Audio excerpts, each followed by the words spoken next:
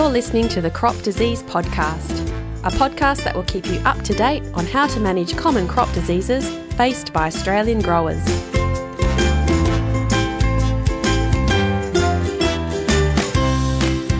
The headers are rolling and the end of the season is upon us. But how did we go across Australia this year, and what would we have done differently in hindsight? Listen in as we're about to go on a quick trip across 3 different grain growing regions. Hello, it's Megan Jones from the Centre for Crop and Disease Management, and I'm going to get a seasonal review from 3 advisors from New South Wales, South Australia and WA. Also with me on this journey is my co-host, CCDM Director Mark Gibbard. Hello, Mark. G'day, Megan. How are you going? It's great to be here today. Yeah, and it's great to have you back again. So how are things going with you? Anything new? Data, Megan. It seems like everywhere I turn at the moment, it's all about data science and data analytics and experimental design and everything else. And, of course, this comes back to GRDC's brand new initiative, which is the AGGI program, the Analytics for the Australian Grains Industry program, a big investment that's sort of spearheaded around Curtin University here with CCDM, Adelaide University and the University of Queensland as the 3 strategic partners alongside GRDC, of course. And this program is designed to put together some of the most leading-edge experimental designs and data analysis techniques that have ever been used in the grains industry. So that's my focus at the moment, and it's been a fantastic period of time. And, I'm looking forward to seeing some of that deployed over the next couple of years. Yeah, that's brilliant. That's super exciting, isn't it? So as I mentioned before, I spoke to 3 agronomists from different regions of Australia. Normally it would be 4, but unfortunately I couldn't get hold of Tessa Diamond, as she is currently overseas as part of her Nuffield Scholarship. Lucky her. So a Queensland update is off the cards. However, we can still hear from updates from WA, South Australia and New South Wales. Sound good? Excellent, Megan. Let's go. Okay, so let's start west this time and come back east. So starting in WA and Esperance, where I have agronomist Monica Field from Farm and General, who covers the most southeast regions of the WA wheat belt. Monica, what are growers up to? If they're not already starting harvest, they're furiously trying to get ready for harvest. There's still a lot waiting for headers and fronts and bits and bobs like that. A little bit of desiccation and swathing going on, but there's definitely a little bit of harvest going, and I think in the next week to 10 days there'll be a lot more get underway. So it's all happening. Is it looking like an above or below average season? It's a bit tricky. The Esperance region obviously is quite large. There probably will be a lot that is average and then some that is below average and some maybe slightly above average, but probably as a general whole area will be an average-ish year. Yeah, it's been a very interesting and different season this year. I was just talking with some of my colleagues this morning, like June for us has probably saved the mallee and also probably ruined some of the more high rainfall zones of part of Esperance because it's been where the bulk of the rain has fallen. So it's been a challenging year in that sense that we had no summer rain and then we had very poor early rain and then a good June and then not a lot after that. So thankful for that June rain because I think we really would have been in trouble without it. But, yeah, it's just been a little bit different, which is farming, I guess. It's different every year and that's what makes it exciting. That's why we're in the game, isn't it? Yeah, I mean, if it was all the same, it'd be easy, wouldn't it? Exactly. And disease-wise, I'm guessing it was pretty low disease season this year? It was. It probably varied depending where you were. So the coastal strip still had quite high levels of powdery mildew in areas, but nothing out of control. The planet crops still had a fair bit of net-type net blotch. But as a general rule, most of the barleys in that medium to lower rainfall disease levels were very low. Most of the wheats were very low as well. So, yeah, there's definitely a little bit of disease through some of the canolas in the higher rainfall areas as well. But, yeah, it was very reduced from what we've had in the last couple of seasons. So in the last seasonal update, you did mention rust. There was a bit of rust around appearing in wheat around the mallee region. Did that become more severe? It didn't really get too problematic. No, we kind of kept an eye on it and it didn't really go too crazy. So it wasn't a huge concern or as much of a concern as we first thought. Something to look out for next season though? Or yeah, definitely. We've obviously got some probably trying to get a little bit more diversity in wheat varieties. So there is some that we'll be using, say, something like Brumby that we might try and utilise that is a lot better for powdery mildew, that is also a little bit more susceptible for leaf rust. So there's probably some varieties we'll just have to be a little bit cautious with that it probably hasn't been a concern with other varieties, but it might be with some of these newer ones. Absolutely, Monica. Now, moving to South Australia, I've got advisor Mick Faulkner from AgriLink Agricultural Consultants in Penwortham, who covers the mid-north of South Australia. How are growers going in your region, Mick? Well, we're very much getting to the end of the season, mainly in South Australia now, with the exception of a few spots, especially in the southeast. So we'd basically say, the early areas have got the headers rolling. And that'll just continue with the later areas starting probably still ahead of schedule. And I guess most people are saying, a month earlier than last year, but probably 2 to 3 weeks earlier than normal. So, Mick, is it looking like an above or below average year? I think we're the beneficiaries of last season's, very wet conditions, and those people who had soil type suitable. That's showing out now, the ability to store water. We also had a reasonably wet June, and very little rainfall really from July onwards. So I would have to say that we're going to be probably around average. Some areas will be slightly above, and some of the later sown crops are probably struggling. So what about disease-wise? Do you think it was probably below average in diseases? I think we have to say for disease, one of the best fungicides that we have available. We don't like it very much, but that fungicide is dry weather, and that's what we've had in the spring. We've had such dry weather that most fungal diseases have really been suppressed by those conditions. Now that's a general comment. Of course, some areas, definitely some spraying has been required. Yeah, actually, in the last seasonal update, you mentioned fungicide timing was critical at that point of time of the podcast. Did most growers need that in the end? Yeah, I think, fungicide timing has been critical for the year, but it's also not easy. And when we're referring to particularly the canola and the pulses, that we know that spring rainfall are the conditions that botrytis loves, and when you're trying to anticipate spring rainfall and it's not happening, it creates it's a decision-making process that's a lot harder. And then of course, if we get a rainfall that comes out of the blue, then all of a sudden people are saying, "Oh my God, what's that done?" So we would say that botrytis has been low incidence generally, but at the same time, there's just pockets where there's been rainfall and then conditions, and maybe there was a reasonable amount of the canopy prior to the odd spring rainfall. Thanks, Mick. Now, moving east to New South Wales, I have agronomist Fred Broughton from Rural Management Strategies, who's based in Cootamundra and covers the southern regions of New South Wales. How growers are going in your region, Fred? At the moment, most growers are preparing to windrow canola. That'll be in the next week to 10 days. Most people get started with that. And then, just the rest of their harvest logistics and equipment, just get sorted for harvest now. Oh, sounds great. So is it looking like an above or below average season? At this stage, most growers will be pretty happy with an average result to the season. Things have dried off significantly since our last podcast.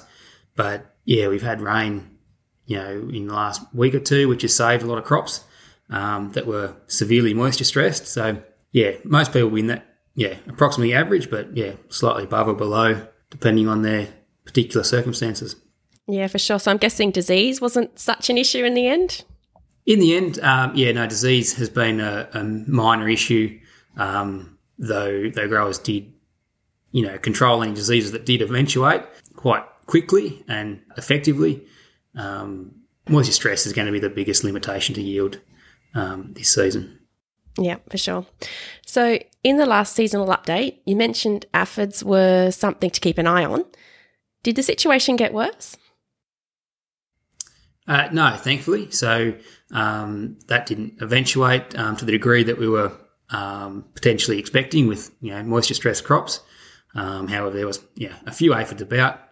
However, the main damage caused by the aphids were particularly in wheat crops. Spreading barley yellow dwarf virus. That was probably the most impact that aphids had this year. But yeah, that has been minor, but on a quite a wide scale. Yeah, absolutely, Fred. So, Mark, what did you think about all that? It's been a pretty dry year overall, but one good thing about that, as Mick said, it allowed growers to use the best fungicide available, dry weather, which made me laugh a bit. So despite the dry weather, it's good to see it's more average than below average, don't you think? Well, Megan, that's just part of the irony of being a scientist who works in pathology, and that is that, you know, the worst years for pathology are always often some of the best potential yielding years. And this year, unfortunately, has been dry, and it's sort of been a little bit of an abrupt end for quite an abrupt end for many people, and we haven't got the yield potential that we wanted. But the pathologist in me says, hey, look, that's fantastic because there's less disease out there, there's less inoculum left on the stubble, and that's going to set us up really beautifully for next year. And that's a carryover effect. It's an effect that we've never really quantified in terms of value, but it's got to be large because it reduces the early season disease pressure that we'd see in the 2024 season. And that's going to have a big impact. So hopefully next year with good rainfall, low disease pressure at the start of the year, we'll see some outcomes from the low disease pressure we've seen at the end of this year. Yeah, I hope so too. Sounds good. Okay, so we all know hindsight is a beautiful thing.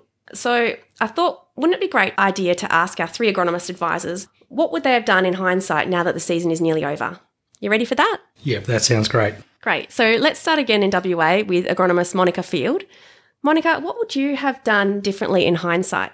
Probably in some of those, as probably like planned for next year, we're going to look at a little bit more diversity and varieties for wheat in that higher rainfall zone to try and get some better powdery mildew ratings. That's probably something we're going to plan on doing. I guess some of the newer barleys have probably got a better resistance profile than some of the older ones, so we potentially could look at reducing our fungicide regimes down a little bit. Canola, I think we probably should have done more sclerotinia. With some of the year that we had, we probably thought we wouldn't get responses, but there's been in some areas some quite high levels as we've got to desiccation timing. You can actually see that infection there. The other one I probably have a bit of a question mark about what we keep doing is like upper canopy blackleg in some of the canolas, like where we can get responses. So that's probably something we might look at a little bit more. Yeah, so and then going into next season, what will you recommend growers could do to minimise disease and maximise profitability? I think we'll see a little bit of a change in the rotations a little bit more. We've had a big reduction in barley in the last couple of years, and I think we'll see that come in a little bit more, and that might be helpful in the sense that we won't have as much pressure on canola in the rotation and as much pressure as, say, any wheat paddocks. So maybe a little bit more diversity in the rotation if possible. We're definitely getting a lot more varieties that are a bit stronger for disease in terms of that's barley, probably particularly. Wheats, we're still, I think, always going to struggle with powdery mildew in the really high rainfall zone. So I think utilising potentially some different chemistry, because there is some new chemistry in that space, and also variety, I think, too, to work with those areas that get powdery mildew in their wheat every year. There's, it's mostly that coastal sandplain part of Esperance that we deal with it quite regularly. Sounds good, Monica. Now, moving over to South Australia's mid-north region with Mick Faulkner. Mick, now that the season is practically over, is there something you would have done differently in hindsight? Wow, that's a hard question, Megan. I suspect... I'm not too sure that I would have done much differently. I think the 2 fungicide strategy on wheat that a lot of farmers use, because they have eye spot and septoria occurring at the same time and just after 30. So it's pretty hard to avoid that one. If in hindsight, we may not have needed it, but you don't get a second chance with eye spot. So once the canopy is developed, it's impossible to get the fungicide down to the base of the plant where you need it for eye spot. So I don't think, even if eye spot hasn't produced any lodging, I don't think farmers would take that risk of not applying that fungicide at that time. I guess there's looking in hindsight, I guess a lot of farmers are saying rather than just using a DMI, they might have used a strobilurin plus DMI mix first. So it leaves their choices a little more open come a GS39 spray. And of course, in the early areas, the GS39 spray wasn't required anyway. And I don't think anyone would regret that decision.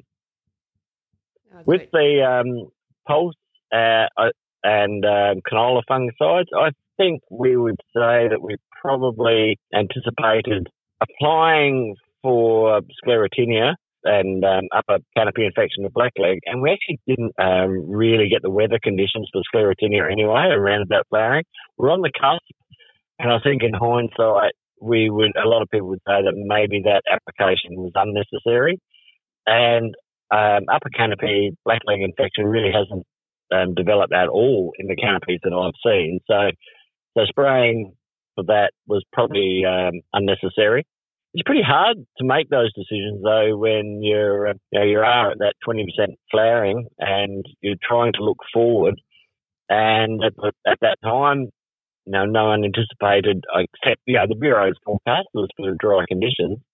But I guess you don't quite know what a dry condition means. If we'd had 10 or 15 millimetres over a couple of days, then we would have had conducive conditions. So I think while we might say that the fungicide was not necessary, at the time it's pretty hard not to apply it. Yeah, so it was the right decision after all. That's what we're left with in a way, is that a lot of people, we all make different decisions. The decision at the time is usually the right decision. It just has an unintended outcome. So a lot of people might feel as though they excessive use of fungicides or in some cases underuse of fungicide. But if they had really gone through the process and made that decision, then I don't think many would regret it. Yeah, sounds good, Mick. So one more question. Going into next season, what will you recommend growers could do to minimise disease and maximise profitability? Going into next season, it'll be very, very much dependent on what happens over summer. Obviously, if we don't have a green bridge over summer, then that reduces the risk of carryover on green material, especially of stripe rust. So we may see a slight reduction in the use of flutriafol on fertiliser, which this is probably the highest use of that tactic that we've seen for a number of years, given the summer carryover that we had. Yep. So I think we would probably see that reduce a little on cereals. The amount of loose smut around on barley is probably a bit of a concern, so there'll be some emphasis on correct application of seed dressings. And I think most people would say that they need at least one application of a fungicide during the growing season, and in some areas two, and in other areas maybe even three. And knowing that the supply lines are still tight, there will be, they will have to make a decision about how much of that they have in their own inventory on farm, as against being able to just go into their local merchandise store and buy it. For sure, Mick. Let's move further east to New South Wales with Fred Broughton. Fred, now that we're coming to an end, what would you have done differently if you had the chance? Growers went quite hard on disease management or fungicide use quite early in the season, and I think with the way the season has panned out, that may not have been necessary. However, I think a lot of growers were trying to avoid the situation last year where disease got out of hand and they actually lost control of the disease. So I think in hindsight we might have been able to go a little bit easier on that. But being in the same situation again, I think I'd still be quite robust on those decisions, just to keep the crops as clean as possible and try and minimise any damage or inoculum build-up going into that critical period of stem elongation. So I don't think really would have done a lot differently. There's a few growers put on late fungicides, which they may have been able to avoid had they known how dry it was going to get. So going into next season, what will you recommend growers could do to minimise disease and maximise profitability? the major diseases that we're currently seeing that may have an impact for following seasons is particularly crown rot that seemed to build up quite well in the wet season we've had and hasn't sort of shown itself. But that's, definitely becoming more evident now as crops are drying down. So that, that disease pressure is going to be definitely there next year. And also aphid control or early aphid control in cereals, just to be aware of, that there is a lot of virus in the environment, and then, any aphids that are about are, potentially likely to have the ability to vector that virus. So just need to be mindful of that. Yeah, so moisture is key in our systems, dryland cropping systems. So, just managing nutrition and weeds over summer, that's probably still the biggest tool that growers can use to increase their profitability and maximise yield going forward.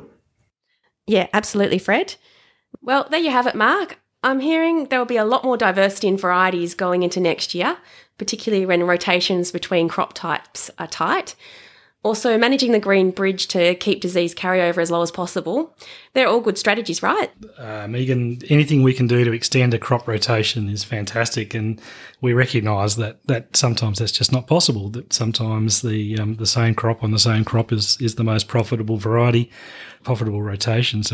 But when you've had a year like this and you're really wanting to try and maximise your returns for next year, you've got to go for the best economic option. So what we do want, of course, is we want people to select the most resistant varieties of the crop type that they're going to grow. And that's really important. That keeps the disease pressure as low as possible. We know we're coming in with low inoculum. We know we're starting to see a few new varieties appear, some new barley varieties, for example, with some really good resistance to net blotch. But don't forget that those varieties need to be supported. Just because a variety has a pretty good disease rating doesn't mean that there's nothing out there really that's immune to disease. We still need to make sure that the right fungicides are used at the right time to keep that disease pressure as low as possible. And again, that might sound a little bit of a counter-argument, but even with good varieties, we want really good disease control, and it's all about keeping the inoculum as low as we can, the total population of the pathogen as low as we can. That limits the chance to develop more mutations that lead to the sort of selection process that we see for fungicide resistance. Yeah, a great message there, Mark, and a great message to end off on, I think. But actually, I've got one more question before you go. We've also got the Crop Protection Forum coming up on the 6th of December in Adelaide, and I know you are featuring on the program. So what will you be presenting on? Megan, I love the crop protection forums because it brings a whole group of people together who are studying different things but across different systems. So it's great to get together with the guys from ARI and CSAR and talk about herbicide resistance and what's happening in the insect world as well. So it's always a really good time, and I'm looking forward to this year. This year I'm going to be doing something a little bit new. I'm going to be going back to my original comment about data. I've got a new tool that I want to release early next year, and this tool is designed to be able to enable agronomists and growers and anybody else to be able to access the spatially distributed data on fungicide resistance. And this is a tool that we're developing with CCDM's group on fungicide resistance here with Fran Lopez and his team, but also with the Aggie data scientists. So we'll be looking to release early next year a program that allows us to access through Google Earth maps that show the distribution of fungicide resistance across the country, and even to be able to enter your location and get an estimate of what's the likelihood of seeing fungicide resistance in your neighbourhood.